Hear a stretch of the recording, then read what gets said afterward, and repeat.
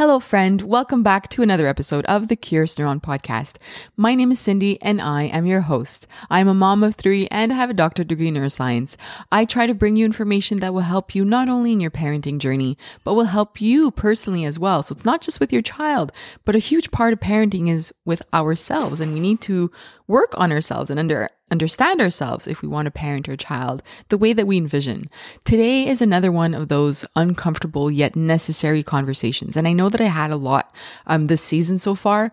There aren't any more coming up, but I wanted to put them all now because the holidays are coming and we need to be aware of who our children are with, who do they feel safe with, listening to them if they don't feel safe with somebody, and looking at certain signs of something possibly happening in their life. You'll learn all about that in the podcast episode.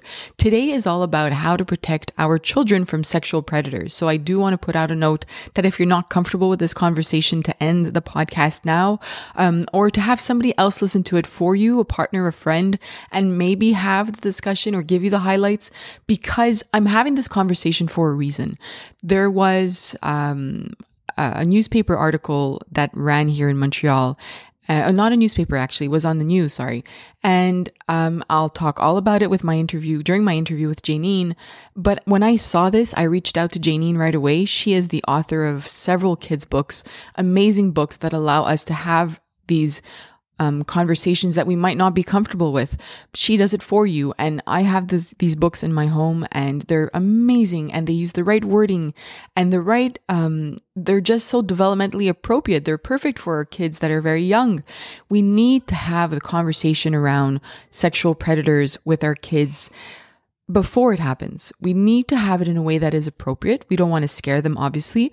That is why her books are amazing. I'm going to put the links to some of her books on in the show notes, but they'll also be, you can Google her name and put it in Amazon, or like she said in the interview, you can reach out to her website. I will put that link in the show notes as well, so that you can buy the books directly from her website if you are in Australia.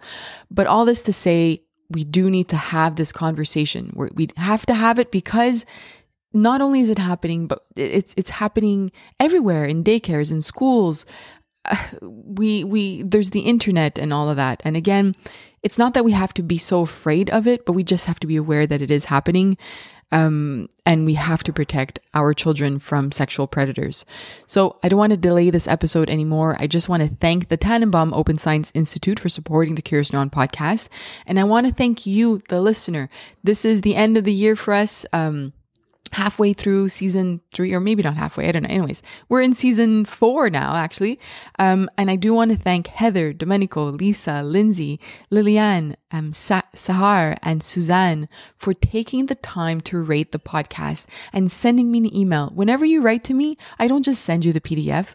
I send you a little note and I thank you. And I want to know, what do you want to listen to? What's important for you in this podcast? How can we make this stand out? How do I make you share this with a friend? If you can give me one holiday gift, it is to share this podcast with friends. Send the link, post about it on Instagram, social media, Facebook, tell people about it. Tag me on Twitter, wherever you are, because I do want to get the word out. I want to try to get more people to listen to this podcast, and if you have a moment as well, you can rate and review the podcast and send me an email at info@curiousneuron.com. Let me know that you rated it, and I will send you a free PDF called Meltdown Mountain. And if you go on the website and you don't want Meltdown Mountain and you're on curiousneuron.com, you click on workshops at the top, there are PDFs, and you're like, I don't want Meltdown Mountain. I want the music PDF, or I want the PDF about potty training. Just let me know. I'll send you that one instead.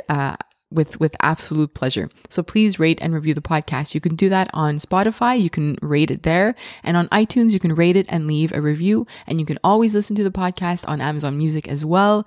We were featured this week, so I'm really happy that we're on their, I forget what the list is called, but Hidden Gems. That's what it was called. So thank you to Amazon Music for highlighting the Curious Neuron podcast.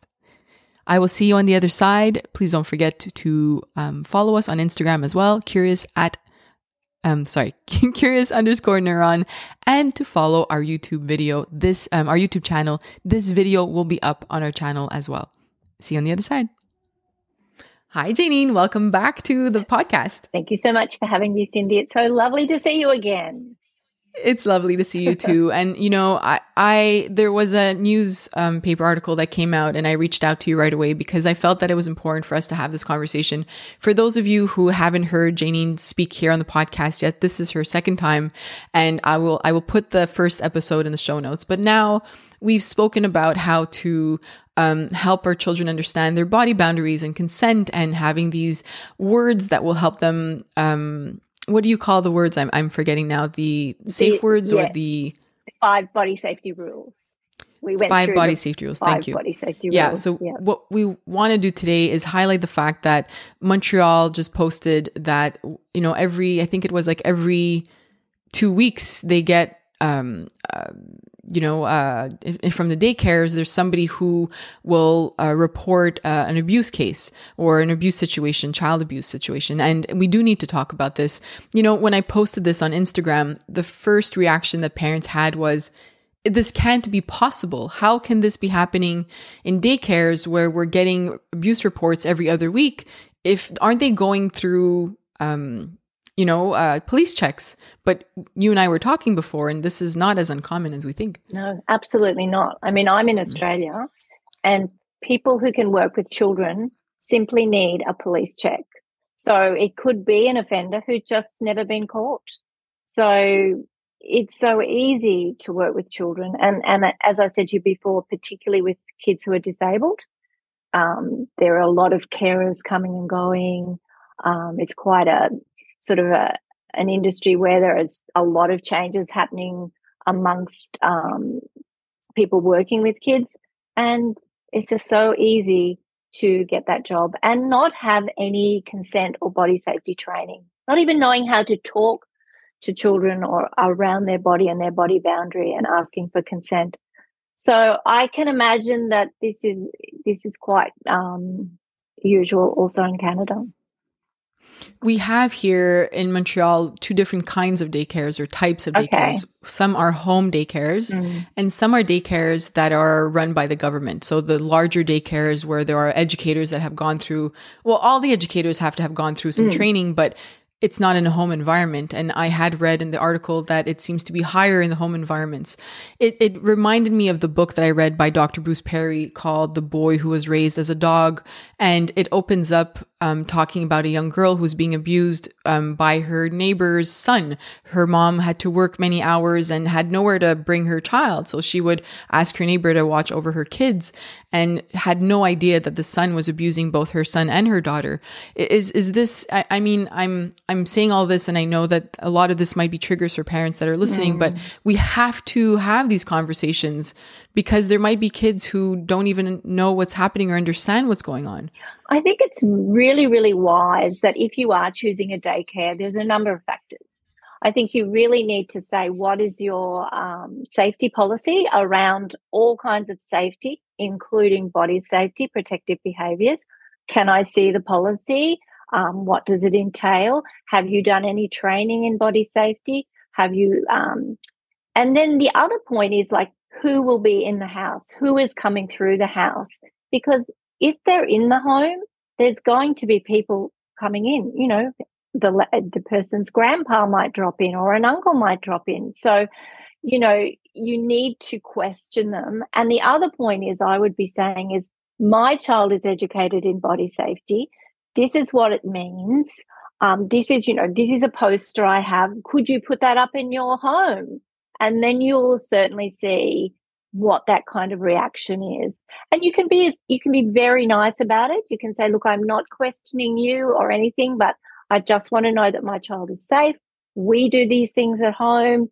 I would like that also to be implemented in this setting where my child is. So I would be certainly asking them accountability. I love that you're bringing that up because it's just we're getting control, we're taking control of the situation. And rather than hoping they have some sort of system, we're showing them that we do have one within our home and we want it to be part of their environment as well. There's lots of research that shows that this body safety education, like that, it helps the child understand what it feels like to not feel safe, which is, you have a poster as well on that. Yeah. And, you know, to be able to express that and to tell an adult if you don't feel safe. But I'm assuming not all daycares and early childhood education centers or even elementary schools are not, perhaps not talking about this.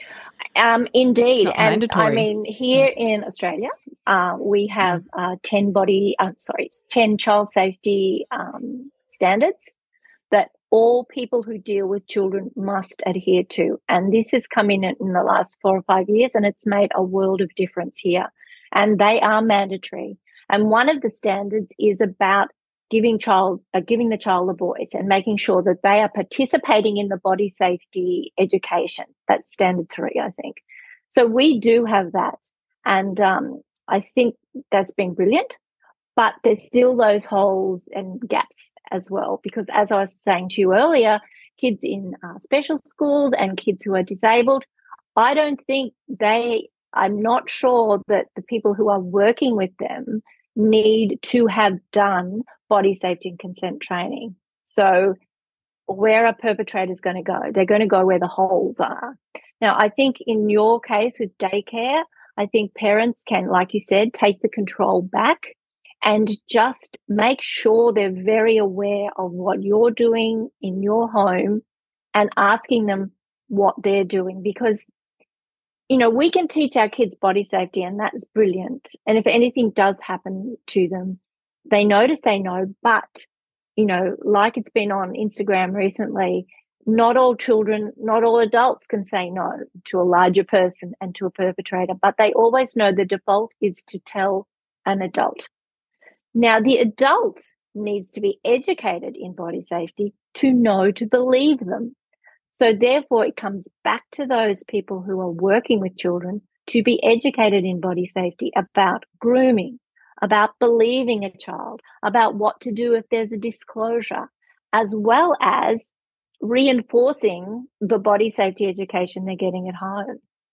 So if the child does come to them or is showing signs that, red flags that maybe something's going on, then they are educated to be aware of what these red flags and grooming techniques are and to know what to do if they see this happening. So absolutely make them accountable. Ask them, I'm sorry, but if you haven't done body safety education, if you haven't done consent training, then my child can't be in your daycare centre, really. I mean, I think it's as bad as that.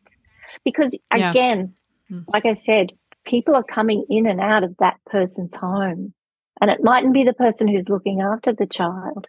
It might be someone coming through. And, I mean, the kids who are in the daycare, they're very, very young, a lot of them too, like they're babies. So, and I don't like to scare parents, but I'm telling you also, this can sometimes it can be, not often, but it can be a setup where people photograph children and sell those images too. So, I would be very, very careful where I'm sending my child, particularly to an at-home daycare. I'm hoping with your government daycare that there's a lot more checks and ticks and things you would hope in place. But I lobbied in Australia, we have a number of states, and I'm in the state of Victoria. And when our previous education minister came in, I lobbied to him to have child safe standards. They weren't there, but I said, you need to do more. And others like me lobbied, and we got them put in. So the more that you talk to your members of parliament about implementing safety standards that all must adhere to who work with children, the safer our children will be. Yeah. I think it really is important for us to start asking more of these questions and to try to push the government and people to have this available. I remember a couple of years ago, they called it the sex education program starting as of daycare. It was basically body safety, but they called it that because it was across, elementary school. And there was a bit of an outrage from parents because they weren't comfortable with the idea that somebody who wasn't educated in this field, because it would be their teachers that would just receive some sort of curriculum and have to talk about this. But a lot of teachers were also not comfortable with it. But that's in elementary school. So I think it really is important. And it comes down to part of the conversation we had last time where ourselves as parents, we might not be comfortable having this conversation with our parent and with our kids. But it is important that we talk to them, and we had, just to maybe give a summary to parents, but we had spoken about, naming body parts. And I had read the study as well that showed that just having the knowledge of what your body parts are is a tool to protect yourself and to be able to communicate if something is off to another adult, right? Like not just calling it random names. Exactly. And also when a child, if the child can say, stop, or you can't touch my vagina, the perpetrator's got, oh my God, this child knows the correct names. This child's educated to tell. So I think, it's very important. And I think a lot of adults, and I'm hoping that's changing, because I'm in my 60s and I can easily say penis and vagina. It doesn't worry me. But I'm really hoping with your generation, Cindy, as well, that this is changing. Like, let's call the body parts what they are. Let's not be embarrassed about sex. Obviously when in body safety, we're not teaching anything about sex with children. It's all empowering age-appropriate education. But a lot of parents, even calling something like what you were talking about, sex education, they naturally think you're going to be talking about sex with your children. And that's not the case with body safety. It's just not the case. Later on, there will be sex education, and rightly so, probably when they're turning sort of 8 and onwards. Absolutely. But right now, they're just learning the correct names for their body parts, and that no one can touch them in their private parts, and all the things that we talked about last time.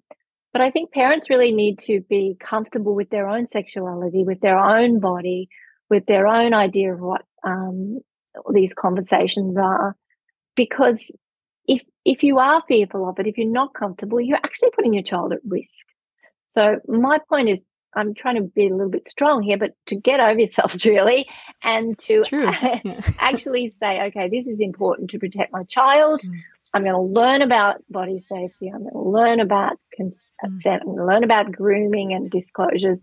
I'm going to, get it out of my comfort zone. I'm going to learn about this in order to protect my child. So,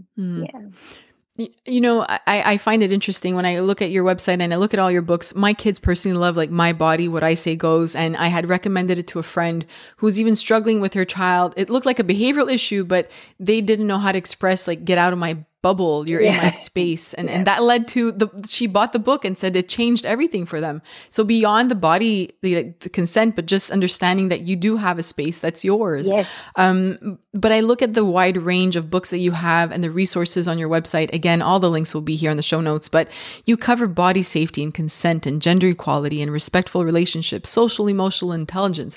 There's a huge range here, and all of that. We spoke a lot about the consent last time, but all of these topics fall within protecting our children. And that is why I sort of expanded out. I began with some secret should never be kept. And then it sort of expanded out because we talk about body safety, we talk about consent. But hang on a minute, what about gender equality, where one gender thinks they have more power over another and have the right to come inside your body boundary, so therefore we need gender equity. And then I think about, how we label our girls and we label our boys. And so we're restricting their ability to be who they are and to have a voice, because, if we stereotype our girls and our boys, we're making our girls sweet and smaller and saying sorry a lot, and therefore more likely to be victims, even as a child, as a teenager, or as an adult. So by, giving these labels, they're really quite dangerous, rather than, children are just children and they all have rights and they can all be powerful and take up space and, be in charge of who they are. So and then we've got, empathy as well coming in there and talking about your feelings. So it all is part of the one big puzzle for me. But as I've said to you before, if parents could just do one thing, I think the most important thing they can really do, talking about empathy with your child, that's okay, that's comfortable. Talking about their feelings, unpacking, I'm angry or I'm sad, that's good, that's comfortable. Gender equality starts to get a little bit funny. Some people think I put up recently a post, I don't know if you saw it, about how they'd labelled a telescope with a boy on it, and then over just on the other side of the aisle was a little unicorn and a girl dolly all in pink. And it was like, what's going on? And I was blown away. I probably had 40 comments on Facebook, and I'd say that 5 of them saw what I was on about and 35 didn't, and told me to get a life and, get over yourself. Anyway, point is, if the parents... It's a hard conversation. It's a hard conversation, but it's an important one. Parents, if they can do one thing, please just teach your kids body safety. Go through those 5 body safety rules. Even if you can't afford a book of mine or whatever, just download that poster for free, and just, because you never know. It's like I've said before, it's like wearing a seatbelt. You hope you put it on your child every time they get in the car, and you hope you never, ever have to use it, but it's there just in case. And I think it's exactly the same with body safety. And also, again, reiterate, to educate yourself around these topics as well. If anything, like you said, maybe the most important part is the body safety part. But if you are uncomfortable speaking about gender inequality or like talking about those issues and seeing a picture and something makes you uncomfortable about that, then just dig into it yourself, right? Before you have the conversation with your child.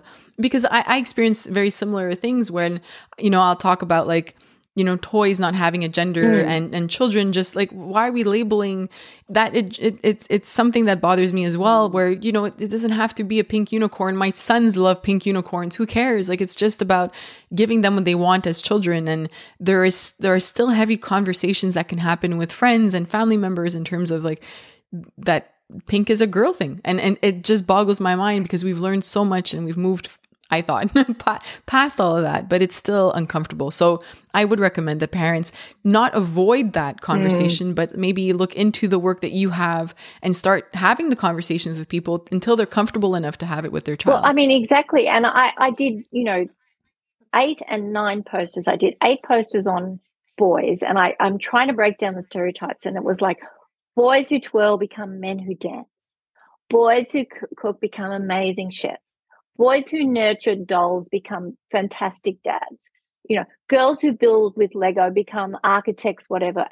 I'm just trying to, these posters, I'm just trying to break down what we know and the stereotypes that are constantly reinforced, because even though you think, oh no, my daughter will pick that telescope anyway, because whether it's got a boy or a girl on it, well, actually, no, she'll probably go, the more she sees the science things with boys on the package, the more she thinks, that's not for me. I go across here to the pink side. And that's not okay. It's just not okay. And we have to demand better from our manufacturers of toys and children's clothes and things like that, because it really is outdated, really, to my mind. But I feel like sometimes we're going backwards. Like all the gender reveal parties and, I just like, really? Because when I had children, I had children so long ago, my eldest was 29. But, she was in little overalls and riding boots because we live on a farm, and that was really practical. And, I just didn't seem to be so many gender stereotypes around, but maybe I lived in a bubble then too. Yeah, I don't remember my own, like I do remember myself, like growing up in elementary school, I loved sports and I hated dresses. That's who I was. And I remember holidays, like my mom would say, like, you have to be in a dress. Like you're the girl I bought you. You have your brother, he's in the pants, you wear the dress. And it was arguments every single time. And I was so uncomfortable with them. And I would wear them and I would mope and I wouldn't talk to anybody. And I was just so mad. And then I was labeled as a tomboy because I was playing the sports and I wasn't interested in chatting and having those conversations that the girls were having. I wanted to go play football and baseball with the guys and be there. So I think there were in those days, except like, and then the labeling, I think even now, my kids were playing outside once with some friends, and the young girl gave her Barbie doll or a doll, whatever, to one of my sons. And the father said, he stepped in and he's like, no, he's a boy. He doesn't play with dolls. So I think it's still, I don't know if it steps backwards but I think it's still an important conversation we have to have. And when people ask me I've been told, like, who cares? Why would you have to talk about that with a child? And it's not about having the conversation sometimes. It's just about not saying certain things to them. And if those stereotypes are embedded in us, sometimes we can't stop ourselves. So it's just about really allowing them to know that they can do whatever they want. Like, it's, yeah. And Cindy, I think, even the word tomboy is not okay. It's just Cindy being Cindy, who she is and the choices she made. It doesn't mean that you're heading towards being a boy, or what is a boy, what is a girl. Like, they're just kids who have interests and loves and passions and want to be themselves. So let's do that, because, as I said, if we put people in a box and we start to sort of mold them into that box, girls are like this, boys are like that, let alone people who are non-binary and all the rest. But what it says, particularly for women, is you take up less space. This one here can have more space. And that is dangerous in domestic and family violence. We know gender inequality is the basis for domestic and family violence, where one gender feels they are more powerful than the other and act accordingly. So people might think it's a silly conversation to have, but it does have consequences. And they say, I can't remember how young it is, but kids start to pick up stereotypes like from like 2 or maybe even younger. Yeah, I think it's young. I'm not even sure. And then they start to become into those stereotypes. And then they're constantly reinforced with families, Christmas holidays, the gifts that are given to them. And it's just constantly reinforced. Little girl, you're so sweet, you're a cutie, what a princess you are, your daddy's princess. Little boy, oh, you're so strong, you're going to be a footballer. Wow, Yes. And there it is. It's there. It's true. So it drives me nuts. I want to come back. I know. I want to come back on one of the things you touched on before in terms of taking a picture. I recently posted about, there's I don't know if it's a new company, but they're trying to work on the internet part of it. They're called Thorn in the US, and they had this survey and they interviewed kids and teenagers, and they found that 25% of children between the ages of 9 and 12 had been, I want to say this properly, I wrote it down, had been asked to show a picture of themselves, a naked picture of themselves, self-produce, that was the word, self-produce a picture of their body. 9 to 12 years old, 25%. And this is why we need to talk. I know we started talking about daycares and we'll talk about schools in a second, but it doesn't matter where they are, because now if kids have phones and have access to the internet, and I've spoken to a young cousin of mine who plays video games, and he said that there are adults on these video games and they are saying very dirty and like mean things to the people that are playing. It doesn't matter if you're 9 years old and you're on this video game, they're talking to you. Yeah. How do we go as a parent without fearing and stopping them from using all this technology? How can we be more safe, about that? Wow. It is really, really bad out there. It's really bad. So I guess what I would say is, from the beginning, be your child's safe person. So from that time when they start to talk to you and tell you things, never be shocked, never shame them. Always be that person that they can come to about anything they see, anything that worries them. Keep your bland face when all sorts of things come out about school and that. So right from the minute that they are starting to communicate with you, be the safe person and have these conversations. Talk openly about your body safety and your consent from a young age. And then say, that later on, as they get older and there are phones at school, your child might not have a phone, but the other kids do, that you may see, pictures of people naked and the private parts, and to please tell me if this happens. You never, ever get into trouble. It's never, ever going to be your fault. Just please tell me, and no shame or guilt. But this is the world we live in. We live in a world where you might see these images, or people might ask you for images, and you need to come to me, and because this is not something that you need to handle on your own. It is something we handle together as a family, and certainly as my safe person. Because other than that, I am not really sure what you can do, because it's not if your child sees pornography or is asked for a nude, it's when. And we know the average age for boys in particular to see pornography is 11. And it's very addictive.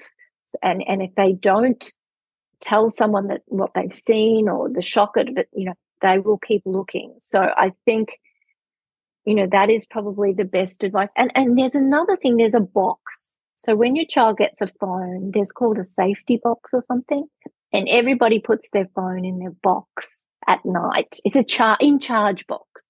And so when the kids go to bed at 8:30, everyone puts their phone in the in charge box. So therefore your kids at 11, 12, 13 don't have their phone in their room talking to whoever, video gamers, looking at whatever. I think I would definitely be getting one of those boxes. I like that. I like that idea of at least they're not hiding and in their room, not hiding, but they're alone, right? Because at that point, yeah. Because, we know kids have suicided because they've done what has been asked of them, and then it happened to be an adult at the end, or somebody who just a really awful bullying person, and then shared the pictures around the school. So this has to be sort of nicked in the bud straight away, being that, like, please talk to me about anything. You'll never shock me. I'm here for you. And there's a lot of, social media wasn't around for me, but it would have been around probably as you were growing up. And, it's become a bigger world, and we need to handle this together. You can't handle it. Mm-hmm. I don't want you handling this on your own ever. Truly, Cindy. It comes back to having those discussions and being proactive and not waiting until it happens. I think it seems to be the reoccurring. Yeah, absolutely. Regardless of our child's age. Yep. So it goes from, I guess we're moving from young kids where we have to really assess their environment before putting them in that environment, but we can't do that with older kids. So it's really about giving them that safe space to come back to us and talking to us about things that might be weird or different to them, or intriguing even, perhaps, right? Curiosity. Like something that's exactly what you're all about. So, if we from a young age, we are always encouraging them to be curious, and anything they don't understand, if I don't know, we'll work it out together. We'll look it up together, just being curious. But then that will also lead into, as they get into, puberty and other talks at school with other kids, then they might come and talk to you about that as well. But other than that, I really think it's a major problem. So, yeah.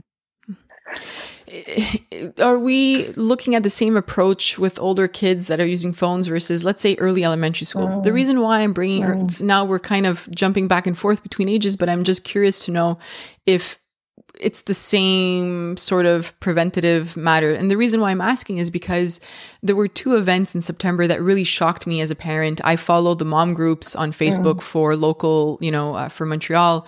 And there was one near the beginning of the school year where a mother's daughter, who was around, I think she said 8 years old, was cornered by 2 10-year-old boys and brought into the bathroom and told to put her pants down.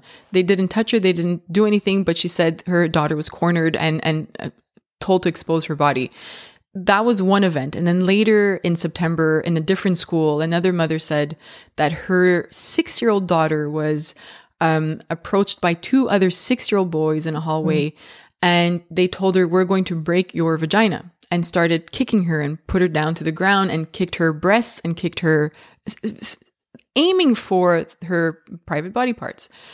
This, to me, is scary and alarming as a parent. And again, I'm not sharing all this to scare parents, but when I tell sometimes, like either my own mom or my mother-in-law, they're always like, it's impossible that this can be happening. How can this happen in our own home? But I think we need to keep having these conversations because they are happening. And it just reminds us that we cannot avoid these conversations with our kids. So all this to say, young kids, we assess their environment, we teach them about their body. Older kids, we make sure that we make them feel safe. In the middle there, and in early elementary school, what are we doing? Is it a mix of boundaries and understanding their body and what's right and what's wrong and what feels good or what doesn't? Well, mixed with, Okay, so in that case, definitely those kids have been seeing pornography. They've definitely had kids don't know this kind of stuff without being shown this kind of stuff. They just don't at 6 or 8. So those kids have been either shown pornography, because that can be a grooming technique also by a perpetrator, saying this is kind of normal, this is what you do, or they've chanced upon it on their phone. So it's so traumatic for them, what kids are seeing, the way women are treated in pornography, particularly women. It's so traumatic for them that they start, and if they're not able to tell anyone or, straight away, they will play it out. They will act it out on other children. So that's why we're seeing so much more child on child. I mean, usually we used to say there was a 2-year gap and they would just see, if kids were saying, oh, show me your vagina or whatever, they were just exploring. But no, now we know that kids are seeing more and more really hardcore porn and they're playing it out. So I think what we need to do is we need to actually ask our teachers to step up. This happened in both cases, didn't it, at school? This happened at school? At a school. Different schools. Okay, different schools. So we need our school system to step up. This is no longer, maths is important and, literacy is the most important thing. No, this well-being of our children is the most important. So they need to step up and be teaching body safety and consent. So, and saying, if you see pictures of private parts, if someone shows you pictures of private parts and you get those yucky feelings inside and it's not right, tell one of your trusted people straight away. Now, if their school had maybe done that within that system and had been teaching that, lesson year after year, those little boys who saw the pornography may well have told their teacher at 6 that they'd seen some pictures of private parts and they got their yucky feelings. So, and even the 8. So we need them to step up and not say, oh, that's not my role, that's parents' role. Well, these sorts of things are outplaying on other children at school. So step up, look into Erin's Law or, do what they're doing in the States or what we're doing here in Australia, which is teaching body safety and consent in schools. So because, these kids are not getting this education at home, they need to be getting it somewhere. So I think in that case, it would have been, it may not have even happened had they had this kind of education.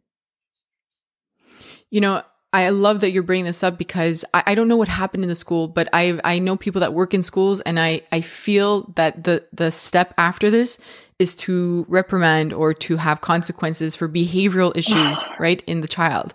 It's what I keep hearing over and over again. And I don't know in these particular cases, but I've heard that before. And I think we had spoken about that last time, where I was curious about like what some of the red flags are that a child might be getting sexually abused at home or might have experienced something, that should be alarming to teachers or educators or early childhood educators. And that's one of them. So I think it just brings this back up where those boys perhaps, were told that they weren't behaving properly, but I wonder who looked into what was going on in their homes. And I mean that, and we have to do it. We have to. And the last thing those kids need, actually, the little girls, and it was girls, were traumatized, obviously, but they must have told a parent or somehow they told. So they can go for some counseling and they will be nurtured, I would hope, and heal in time. The boys, I think, are also victims of something. They're just not naughty boys. Like at that age, they are victims of something, and they too have seen trauma. And it has to be addressed. So by going reprimanding them and telling them they're naughty boys, that is only making them more confused, guilty, and shamed. And what they need is like someone to sit down and say, like, what is going on for you? Like, what is happening for you? But of course, at this stage, they could be threatened not to tell and all the rest of it that goes on if they are being sexually abused. But if they've been seeing something just incidentally on the phone, you might say, you're not going to get into trouble. We all know that there's a lot of pictures of private parts on our phones. Sometimes we just come across them, have you? But, and they need to know what they did was completely not right. But that's sort of the horse is bolted, if you know what I mean. For those 6 and 8, I mean, wow. Yeah. They should have been it's young. They should have been having the body safety education at school. Yeah. And it just highlights that we're not having these discussions enough, and we're not pushing the education enough, nearly enough. No, you're not. Because if they would have had it, in the preschool and in the daycares and now in elementary school where we've just implemented this new program, this shouldn't be happening. So I think, I'm so happy we had this discussion, because now beyond teaching our kids these important body consent rules, and we have to start looking at environments, and we have to start looking at what we're doing as a society and what the system looks like, because if we don't change that, nothing will change for our kids in terms of protecting them. Well, Cindy, 10 years ago, we were pretty much in the same place. Like, I went in with my book, Some Secrets, to a kindergarten to show them, and the woman told me to get out of this kindergarten with that book. 10 years, 11 years down the track with the child safety standards, every school now needs to be teaching body safety and consent. We have respect for relationships in our curriculum as well, which is all about consent. So things have really changed. And a woman who she emailed me, she's works in the child protection. She's a detective in child protection. She said in the last couple of years, she's seen a massive increase of kids coming forward about what's happening to them. And it's been really fantastic. So you have to stir up the system. You have to be your child's advocate. You have to go to the school and say, are you teaching body safety? And if they say, oh, no, we're too busy, it's like, you're not too busy. This is, look what's happening in your media. You need to. Exactly. I guess to end our conversation, if a parent's child, I'm thinking about these 2 young girls in elementary school, or these kids in daycare that are, opening up to their parents, what do we do now? That happens. And what are the next steps for parents? You mentioned healing before, but what can a parent do? Okay. Well, there will be, we have a place called Sakasa, which is a place where you can take your child, and there'll be psychologists who help you with the healing process with the child. And, I think you can't do it alone. Personally, if anything had happened to my child when they were young like that kind of incident, I think I would definitely be seeking help from a sexual assault unit for children and being led by them. I think my book, Some Secrets Should Never Be Kept, is often used with children by psychologists who have been abused, because they kind of understand it happened to that other little boy and it was not his fault. It was never, ever his fault. So that's often a really good story. And I also looked up another one, a couple, I think, let's see where I wrote it down. Bear with me for a second, but it was called Sarah's Waterfall, I think. Oh, yes, Sarah's Waterfall came recommended when I looked this up, and MOSAC, which is Mothers of Sexually Abused Children. There was some information on that. And there was also a little workbook called No More Hurt, a child's workbook about recovering from abuse. Now, the other thing you can do is I have a book there called Feelings. So you could actually just, check in with your child. Like in this particular book, there's a sort of a check-in page with your child. And you can say, just talk about like, what color is your feeling today? Where do you feel it in your body? Just checking in with them to see how they're traveling and how they're going. You're always here for them, giving them the vocab and the words to say how they're feeling. I feel sick today. I'm sad today. Okay, what can we do to help you with that. Maybe you need to have Teddy right now. Just checking in with them.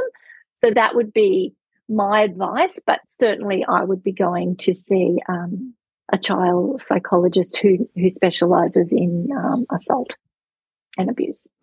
Thank you. Yeah. Thank you for sharing all that with us today. And I think it's something we'll have to keep checking in on together and coming back to that, because we spoke about, like I said, the consent, but now we have to look at the bigger picture and how we can continue to protect our children from different angles, right? The environment and themselves and ourselves too. We had spoken about last time, I think some parents or adults don't believe the kids when they tell them, about what's happening. And I know somebody who's a therapist in a high school, and the girl in high school was acting very sexual towards other kids in a way that made them uncomfortable. They came to speak to the psychologist of the school, and the psychologist found out that this girl had been touched inappropriately by her taekwondo coach, and that she had told the mom, and the mom said, "It's fine, just let it go. It's not a big deal. Just let's not make a big deal about this." And again, I'm bringing all these things and these situations up because perhaps there's somebody listening who is experiencing this. Maybe it's a parent who didn't realize what they were saying or doing, but we cannot let this go. We have to start the work when it comes to healing and repairing the child. You definitely need to educate. We have a duty of care to educate ourselves around body safety and what to look for in grooming, because it's very subtle, and what to do if the child does disclose. And like you said, red flags where they are acting very sexually. And so, I've got heaps of blogs on that on the website, and I do have a book called Body Safety Education, a guide for parents, which will also help. But the other thing before we go is it is coming into holiday season, festive season. So I think it is a really good time to go over your body safety rules with your kids, because people will be coming in and out of your house, all different sorts of people. You'll be talking with friends and getting a drink or whatever and say, "Kids, go off.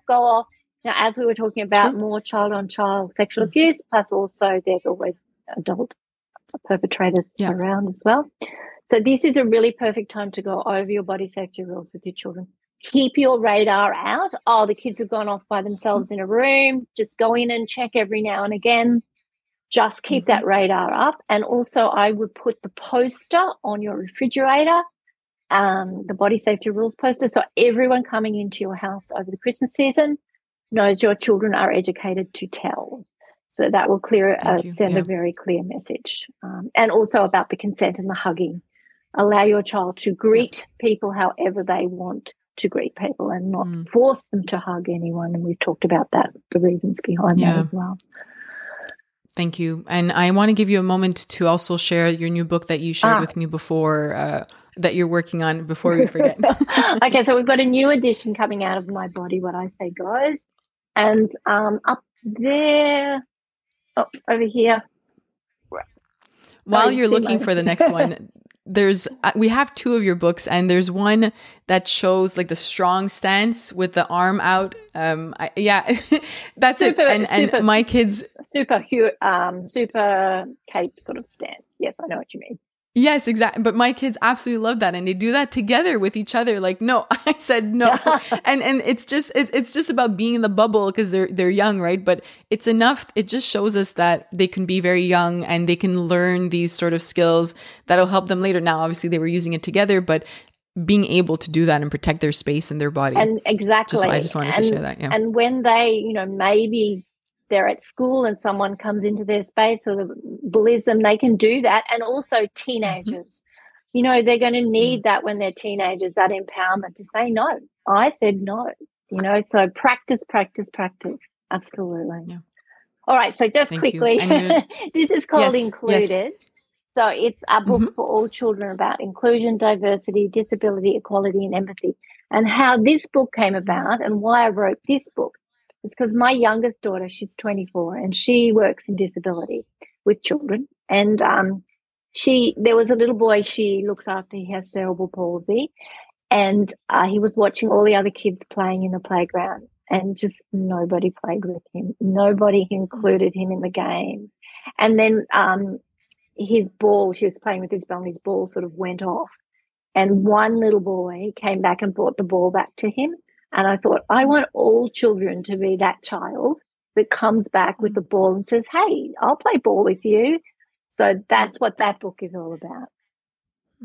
I love that. I'm going to add that to the Christmas list and the holiday list for the kids. Oh, it's so, thank you.